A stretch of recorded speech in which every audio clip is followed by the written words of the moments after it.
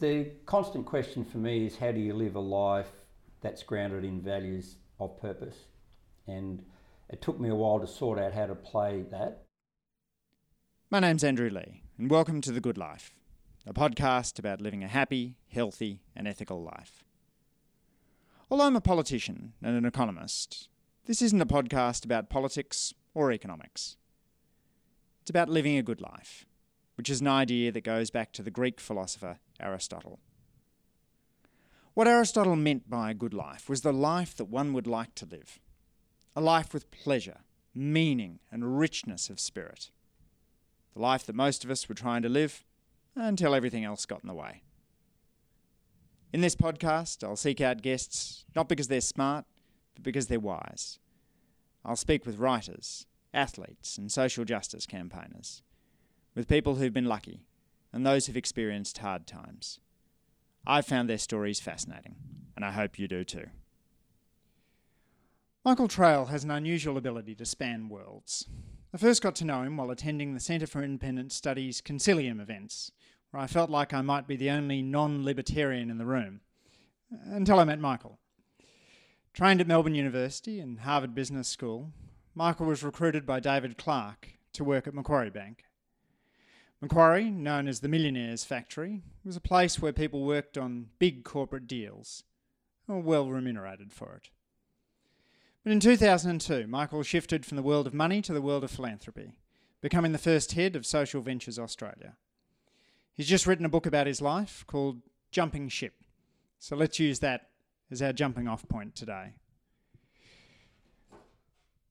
Michael, you start your book Jumping Ship with the story of Paddy, an 11-year-old player in the Willoughby Wildcats. Can you tell me the story and why it was an important turning point for you? That story about Paddy was a bit of an epiphany moment, Andrew. I was a kid who grew up in country Victoria, loved playing footy. My father coached me and I had a bit of a parallel track. I loved finding time to coach my boys playing Aussie rules footy, and so my eldest son Christopher was playing with the Willoughby Wildcats, a very underrated force in the North Shore Junior Footy League. And there was a commitment that meant a lot, and I always managed to find time to do that in the middle of the private equity work at Macquarie that I was doing. And I remember vividly, it was 2001, the business was progressing well. We'd raised a $200 million fund. In fact, we're in the process of doing the homework on what was going to be a $20 million investment opportunity, which in those days was a pretty big deal for us. Normally at that period of time, you're sweating on the deal, you're worrying about, have you done the homework, have you done the due diligence? And we were due this weekend to go to the investment committee seeking approval for this management buyout in a company called Repco, the automotive parts business.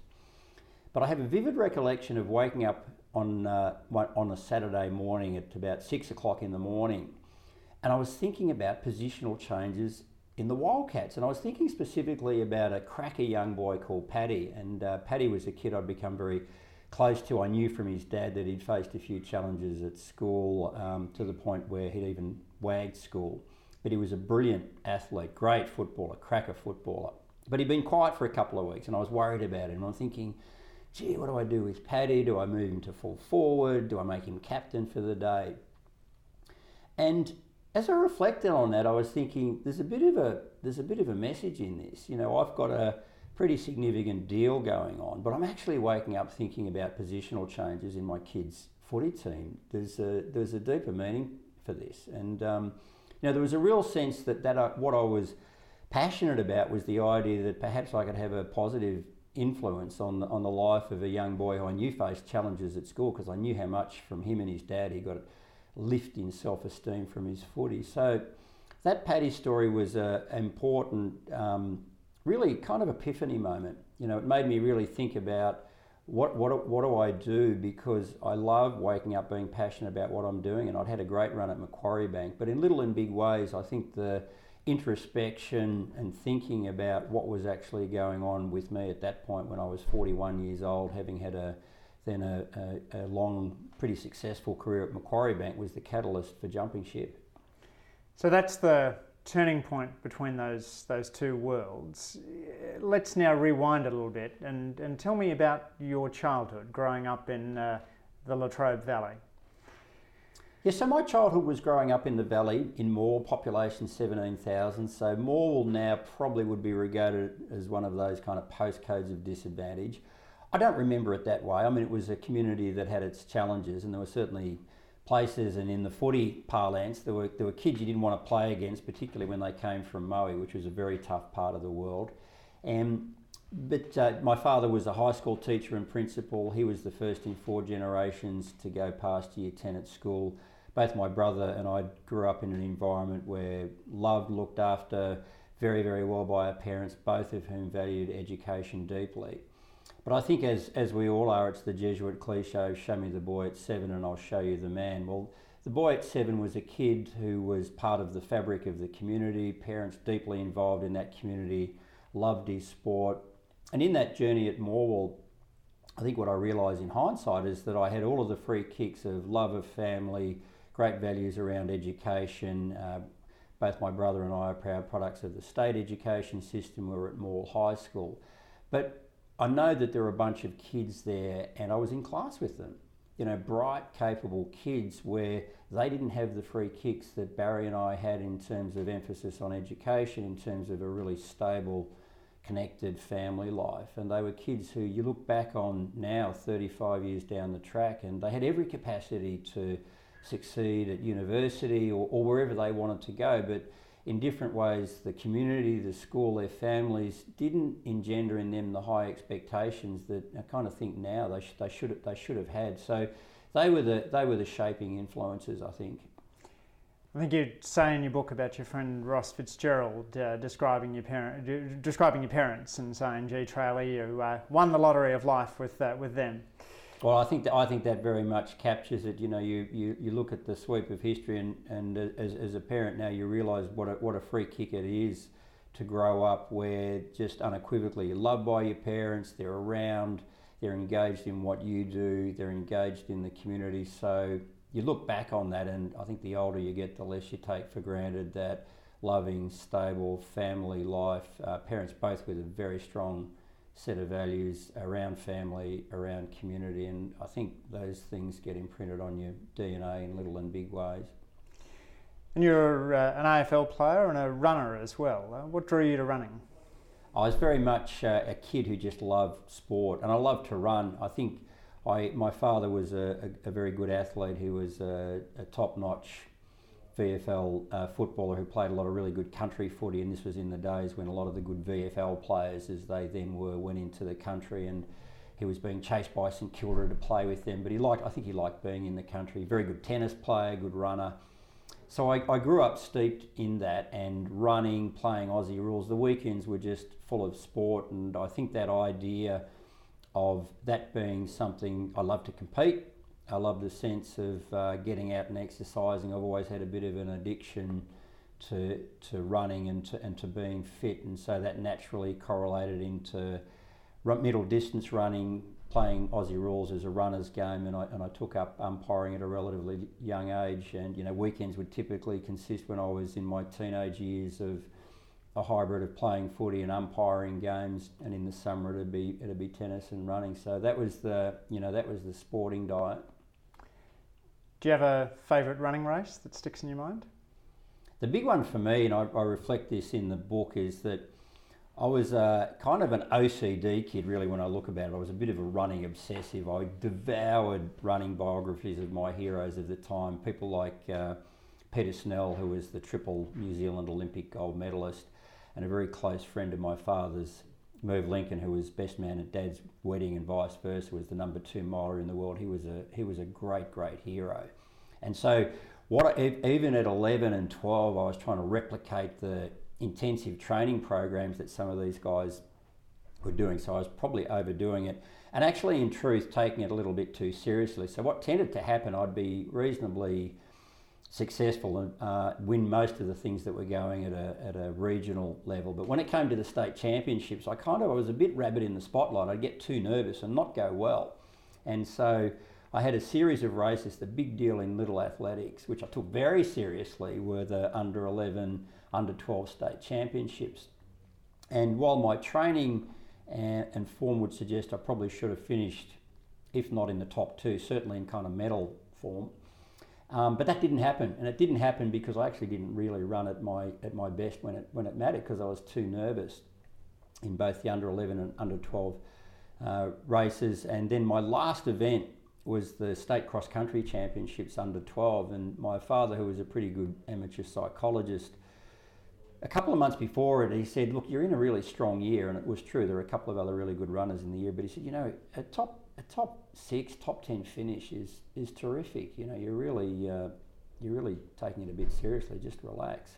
And I did, you know, and that was a race where I felt comfortable the whole way, was very competitive, and I won a silver medal. And as I reflect in the book, I think that'd be one thing I'd kind of want to take into the afterlife if you want to have a choice, because it actually meant a lot. Probably too much in hindsight, really. But it's interesting though. My father is running. He's a little older than you are, but very much shaped, I think, by the force of Percy Cerity and that incredibly intense train till you vomit, run up the sandhills philosophy. And I finished reading a book recently by Dick Telford, who's a running coach at the AIS, who says, well, yes, Cerity produced good results, but when you look at the careers of his athletes, including Herb Elliott, they're remarkably short.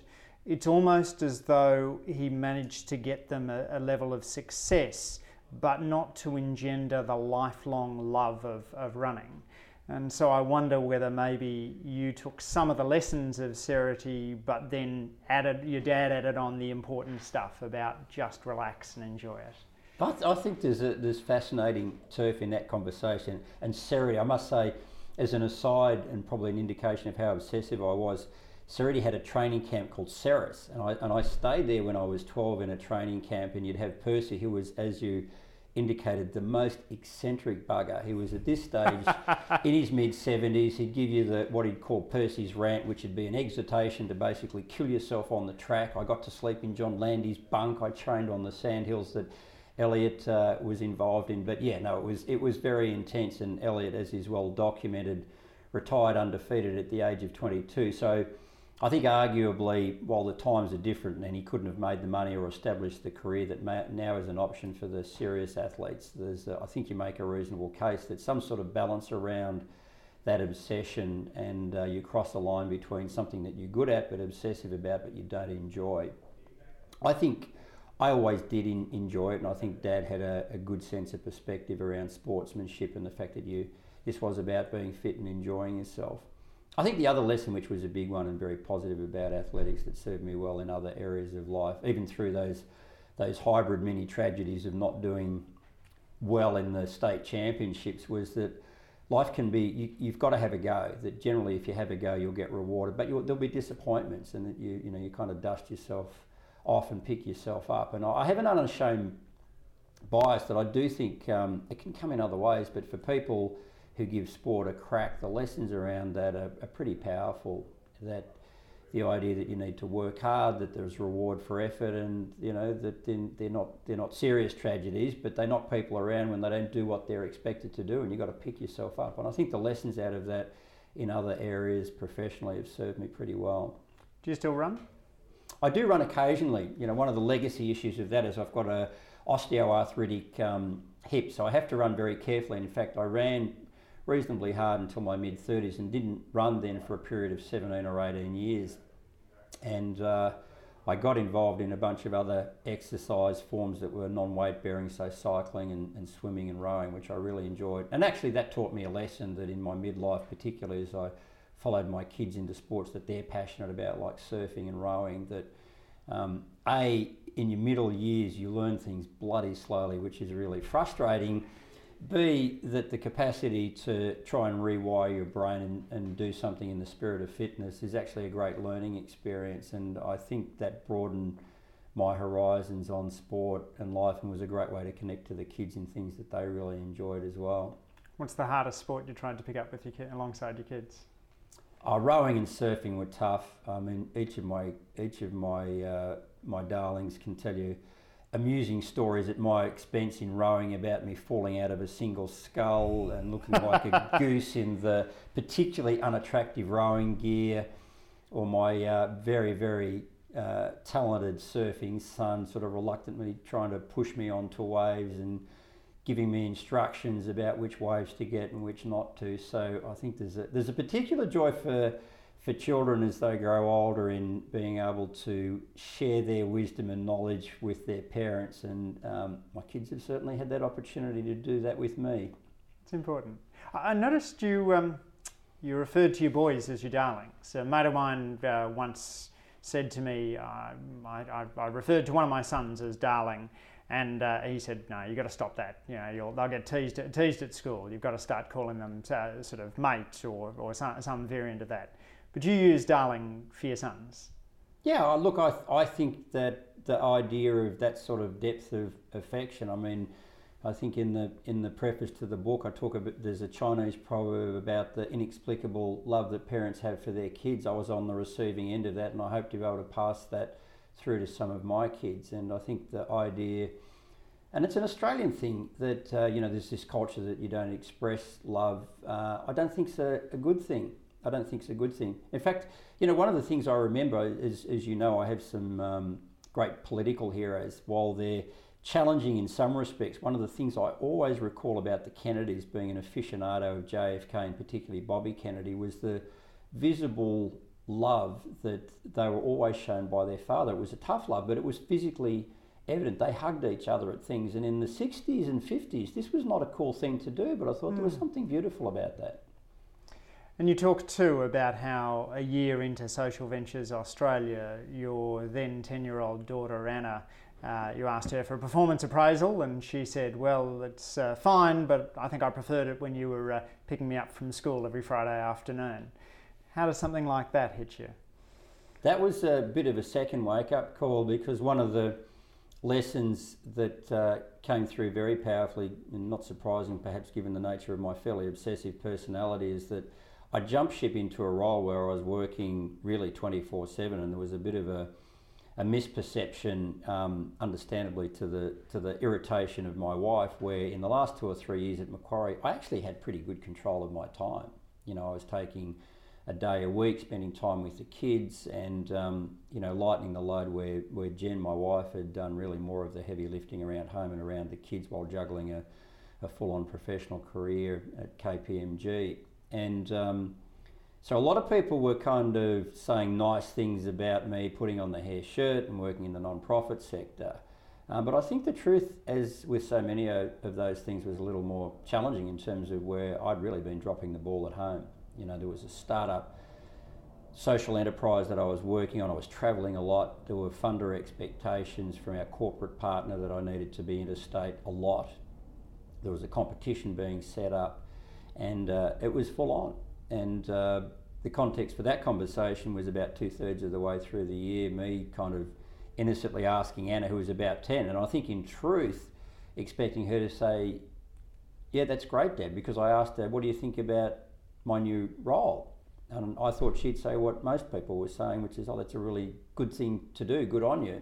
And she said something very different, which was, yeah, it's okay, but I kind of liked it a bit more last year when you were around more and you picked us up from school on Friday. And it was a gulp moment. It was a moment of recognition that actually I might have been passionate and enjoying what I was doing, but there was some pretty significant trade-offs and drop balls. So we will get on to your kind of career in a moment, but I just want to stick on family for a sec, because you spoke about in the book how that conversation with Anna then led into a really interesting retreat program that you did with your son Christopher when he was 13. Tell us about Pathways to Manhood. Pathways is a remarkable program, and it was founded by a guy called Dr. Arne Rubinstein. It was one of the programs that came to us in our first year at Social Ventures, and the idea, put simply, is that in WASP culture we do a pretty poor job of the rite of passage. The idea that boys, particularly going through that challenging stage of puberty, in a lot of Indigenous cultures, that's recognised as being a very special, transitional, transformational period of time in which the chemistry of it's pretty challenging. Testosterone levels go through the roof. There's the classic of the two bulls in the paddock, which test father-son relationships. And the Indigenous cultures almost universally recognise this, and they'll have a combination of things happening where men and boys, fathers and sons in community separate from the existing community. They'll share stories on the basis that in that transitional period, it's often the case for a boy that much as there might be a good relationship and one of love and respect between father and son, great benefit to hear stories and wisdom from other fathers. That's one part of it. The other is the idea in that transitional period, as Anna Rubinstein would frame it, with testosterone going through the roof, there's a desire to test the boundaries, and in unhealthy ways that can be really high risk behaviour, including drug taking. So the idea that part of that separation from community is a physical challenge, and then the notion that there needs to be a recrafted, different sort of relationship, and so values around respect, responsibility, awareness, a core to the work that Anna and his co-founders of Pathways built into this rite of passage program. So structurally what it was is a week where fathers and sons go away with their boys into a remote bush setting, and having got to know Anna, we had a lot of respect for him in the program, although again, like most kind of type A corporate personalities, when I first heard about the program and Anna said it's not negotiable, it's 7 days, we treat as contraband mobile phones, writing material, you have to check all of that out. And I was thinking, God, I don't know how this will play out. But it was a remarkable experience. So I did that with my son Christopher in 2003. He was 13. And I think my wife Jen would say it was a very powerful thing for both of us, particularly for me. And I think in large part because that idea that you are there, you're there for your son and for other boys. And there's a series of things that the program does incredibly powerfully that encourage, really at its core level, the sharing of stories. And I think the one big takeaway for me, amongst many others, was the idea that we have a great tendency, or certainly I do or did as a father, to preach and lecture. The idea that your son is going through a transitional period, and there will be periods where he might behave as a child, but if you want to create a different sort of relationship, you have to show respect. You have to be better at listening and creating the space and understanding that. And I think a related part of that for me was the idea of being really somebody who had the capacity to be busy and incredibly self-absorbed, being hopefully out of that experience more thoughtful, more available in terms of some of the history that I would have been guilty of compulsive multitasking and thinking that you're available and that you've got quality time because you can focus intensely on things, but relationships within families don't work that way. I was out at the park the other day with my littlest 3-year-old, and he was on a tricycle and we were going round, and he was doing a little stoplights exercise where he would stop where there were little lines in the pathway and say, red light, stop, and then he would say, green light, go. And I watched him for a while, and then I realised what he was doing at the red light stop was he was pulling out his hand and he was stabbing at his hand with his finger. Effectively, he was showing that every time you stop at a red light, then you pull out a mobile phone and check it. Gee, I wonder where that came from. And quite. And it was sort of the epiphany for me, and also too, I remember reading in your book that comment about how now when there's other members of the family in the car, you make sure that devices are off and the radio is off. Not to guarantee conversation, but to create the possibility of it.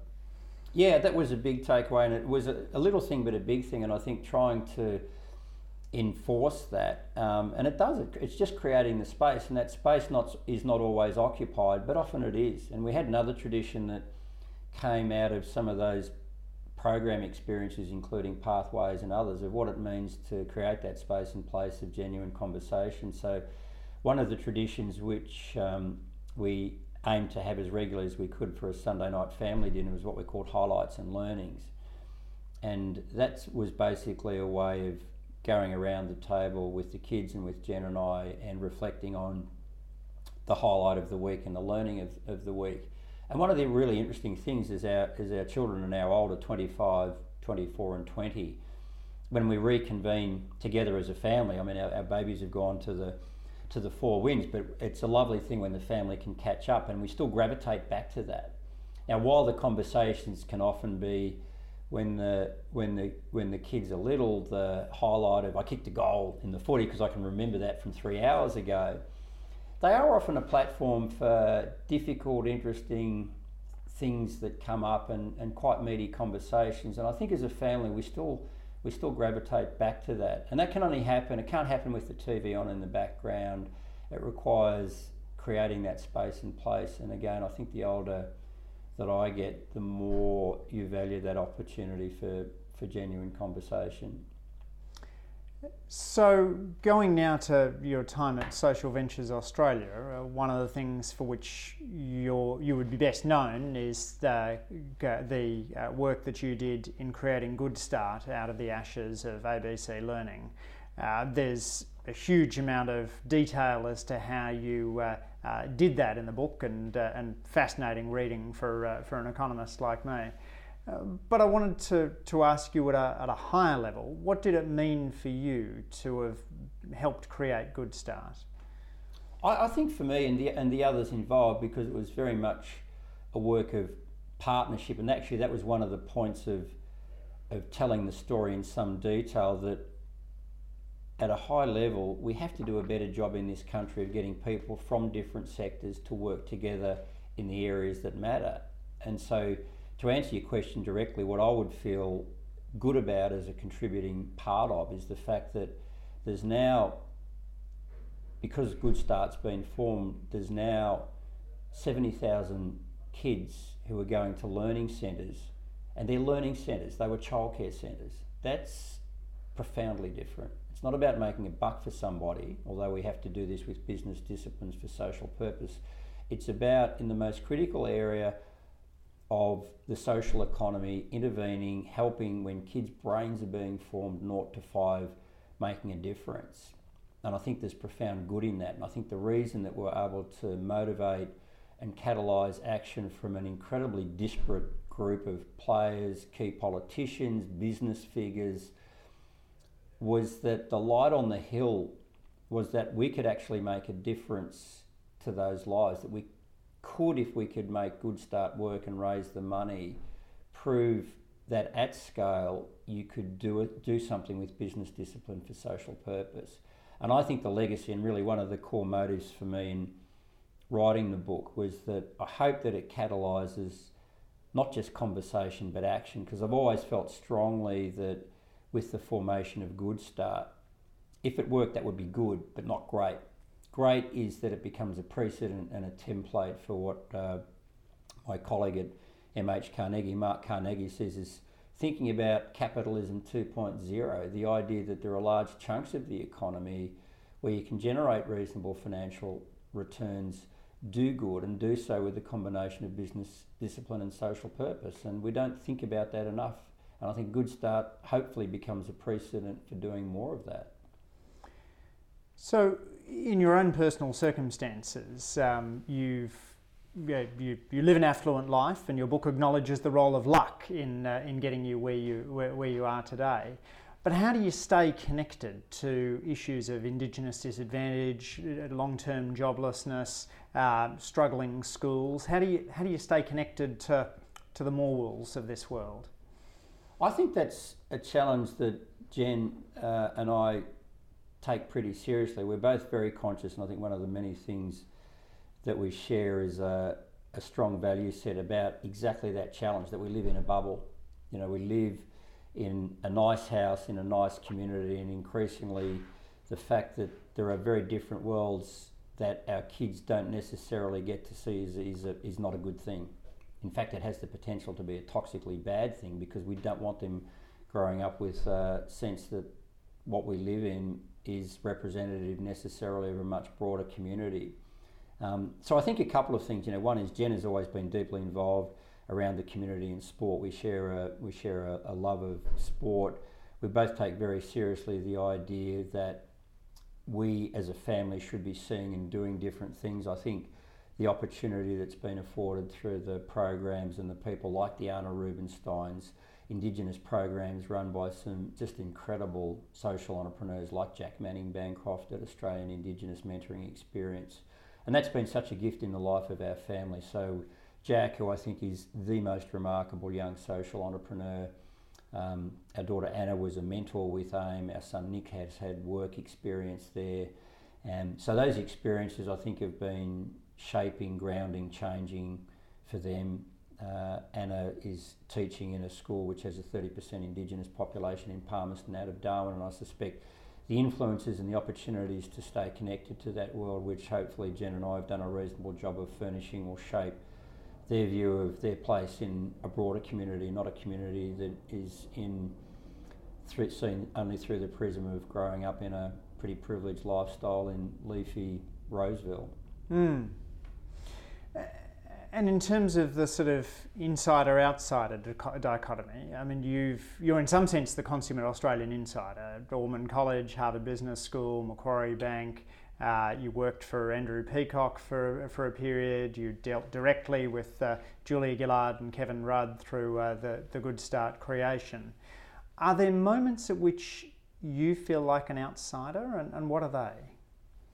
Yeah, I think that notion of a insider-outsider is something that resonates with me, and I think it comes through in the book. I talk about this idea that we have particular tapes that play out over a long period of time, and as I reflected, there's a very strong tape for me around mall, around community, and so it meant that when I went to Melbourne University, there's a part of me which is the kid from a small country town with a public school background with a bit of a chip on his shoulder, that wants to prove that he can make it, and that was certainly a tape and I think it comes through in the book. When I arrived at Trinity College feeling like an outsider, I was one of 10 kids in a fresher year intake in 1979 of over 100, where overwhelmingly the 90% were Geelong Grammar, Melbourne Grammar, and I tell a story in the book of just feeling isolated, of feeling out of place.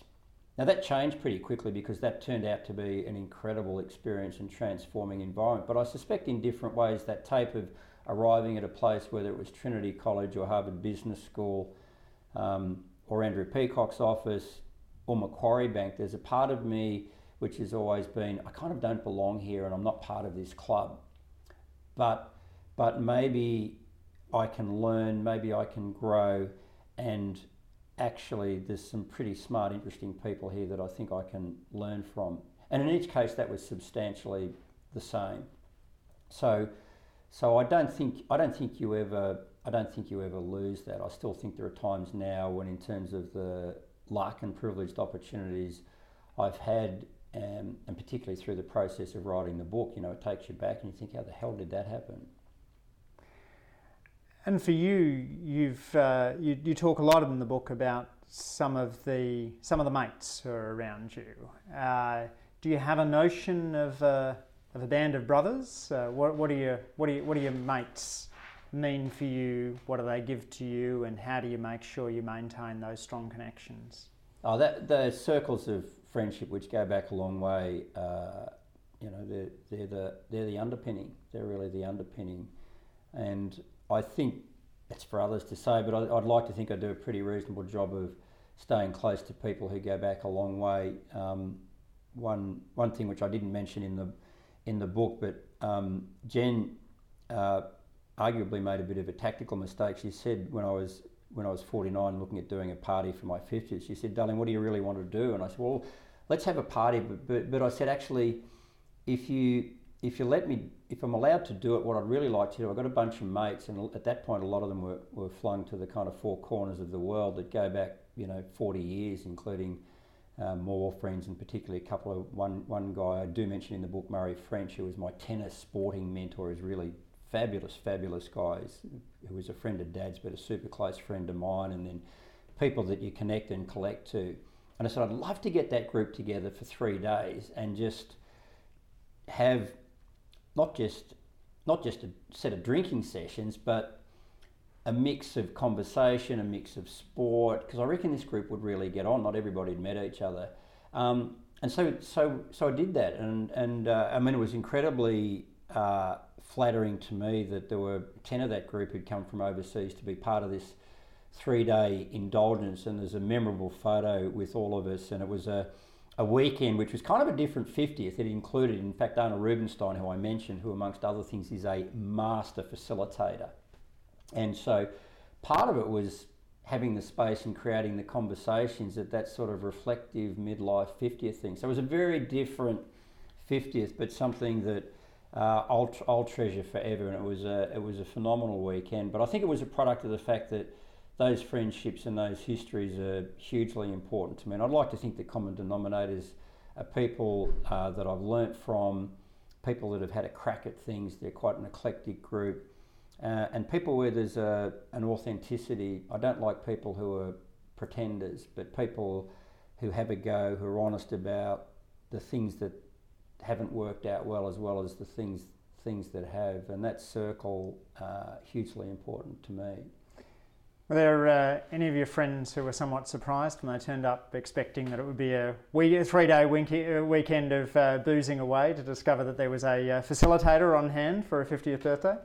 There were a few who were taken aback at the front end. There were a couple of my tennis mates who turned up with a very full esky just to try and ensure that the right tone was set. And I should say there was no shortage of alcohol, but when Anna at the end of the first day is conducting a yoga class on the deck, because we're on the south coast, there were quite a few raised eyebrows, but it was all good. So you have in the book the Norman Drummond questions, 3 questions which you argue that each of us should ask ourselves. So why don't I ask you those questions? First one, Michael, who are you? I'm a kid who grew up in incredibly privileged circumstances, courtesy of values around family and education. And I'm intensely competitive, and I've had to learn how to temper that competitive spirit on a lot of occasions. And hopefully as I grow older, the who I am still has the capacity to learn and grow. My heroes and role models, as I reflect on it, are invariably people who are older than me, who've got this capacity and energy to continue to grow and to continue to learn. And the people that inspire me are those I want to grow up like, and I know that they've got that zeitgeist and energy of the 21-year-olds they were at 70 and 80 in some cases, and I think that's a fantastic thing to see. Why are you living and working the way you currently are? The constant question for me is, how do you live a life that's grounded in values of purpose? And it took me a while to sort out how to play that out, but the balance of life to me, having had the privileged experience of working at social ventures and being involved in Good Start, is to use whatever talents or networks I now have courtesy of that experience both in the business and non-profit worlds to make a difference. And a difference is defined by social purpose outcomes. A difference is defined by actually having some impact on the trajectory of inequality and the slope of disadvantage, which I know is a shared passion I have with you, that you look at the data. And I don't have your economic credentials, but I do share your alarm when you look at data that highlights the fact that if you grow up in a town like I did, a bottom 20% community on average, by the time you're 15, you'll be 2.5 to 3 years behind a kid who grows up in a community like I now live in Roseville. That, for a country that prides itself on the notion of a fair crack and equality of opportunity, is crap. And so if you can do something about that, that's what I'm about. Yeah. Robert Putnam's got a good book out called Our Kids. I don't know if you've read it, where he goes back to his hometown, which in some sense sounds a little like Morwell. And he describes how rising inequality in the United States has frayed the social fabric apart. So a town where the more affluent families used to look after the struggling families is now a town where the social fabric's been ripped apart, and there's no longer a spirit that the better off families look after the worse off families.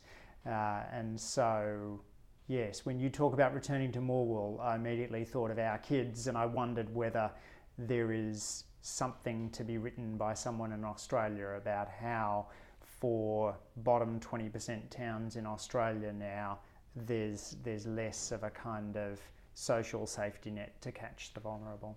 I think that's such a powerful point, and I think that's that issue. You talked about us meeting at the Concilium, and sometimes the Concilium is regarded as being quite right of centre, but this is not an ideological issue anymore. And what was at the current year's Concilium, and the right and the left, I think, are aligned on this. There's a bubble, and the bubble is inhabited by often parents with double degrees and their children having the privileged opportunity in terms of where they grow up, the universities they go to, and that is becoming an increasingly exclusive category, and that's a really unhealthy thing. And, you know, as you and I know, what it does do is it excludes those who've got the capacity and opportunity in many cases, because there are simply low expectations or not the resources to support their opportunity, and that's, you know, that really is getting into the category of national disgrace. Time's wings are flapping on our back, so let me give you the third Norman Drummond question. What might you yet become and do with the rest of your life?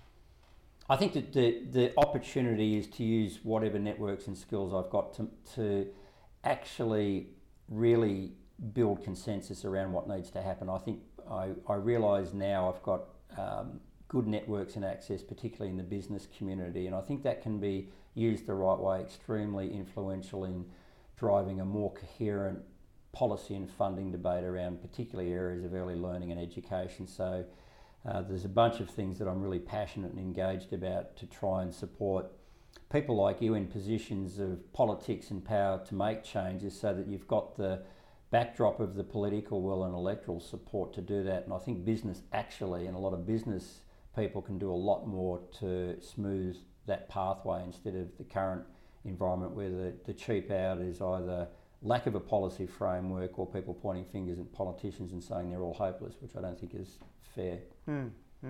Naturally, I would agree. Let me ask you a couple of questions about your sort of how you live life. How do you start your day? Do you have a particular routine? Exercise is pretty important. So most days, I'll be aiming to get some exercise in. At the moment, I'm about to go over on a bike trip with some mates. So I was on the spinning bike this morning, and then tried to do the healthy breakfast, the Wheat Bix. My wife makes an outstanding homemade muesli. The diet somewhat deteriorates in the evening. It's hard to say no to the odd beer or a decent glass of red. But I'm a bit of a creature of routine, plan it around exercise, and at the moment there's a pretty broad portfolio of things, mostly social purpose focused with a bit of private equity stuff, so plenty of interesting things on the plate.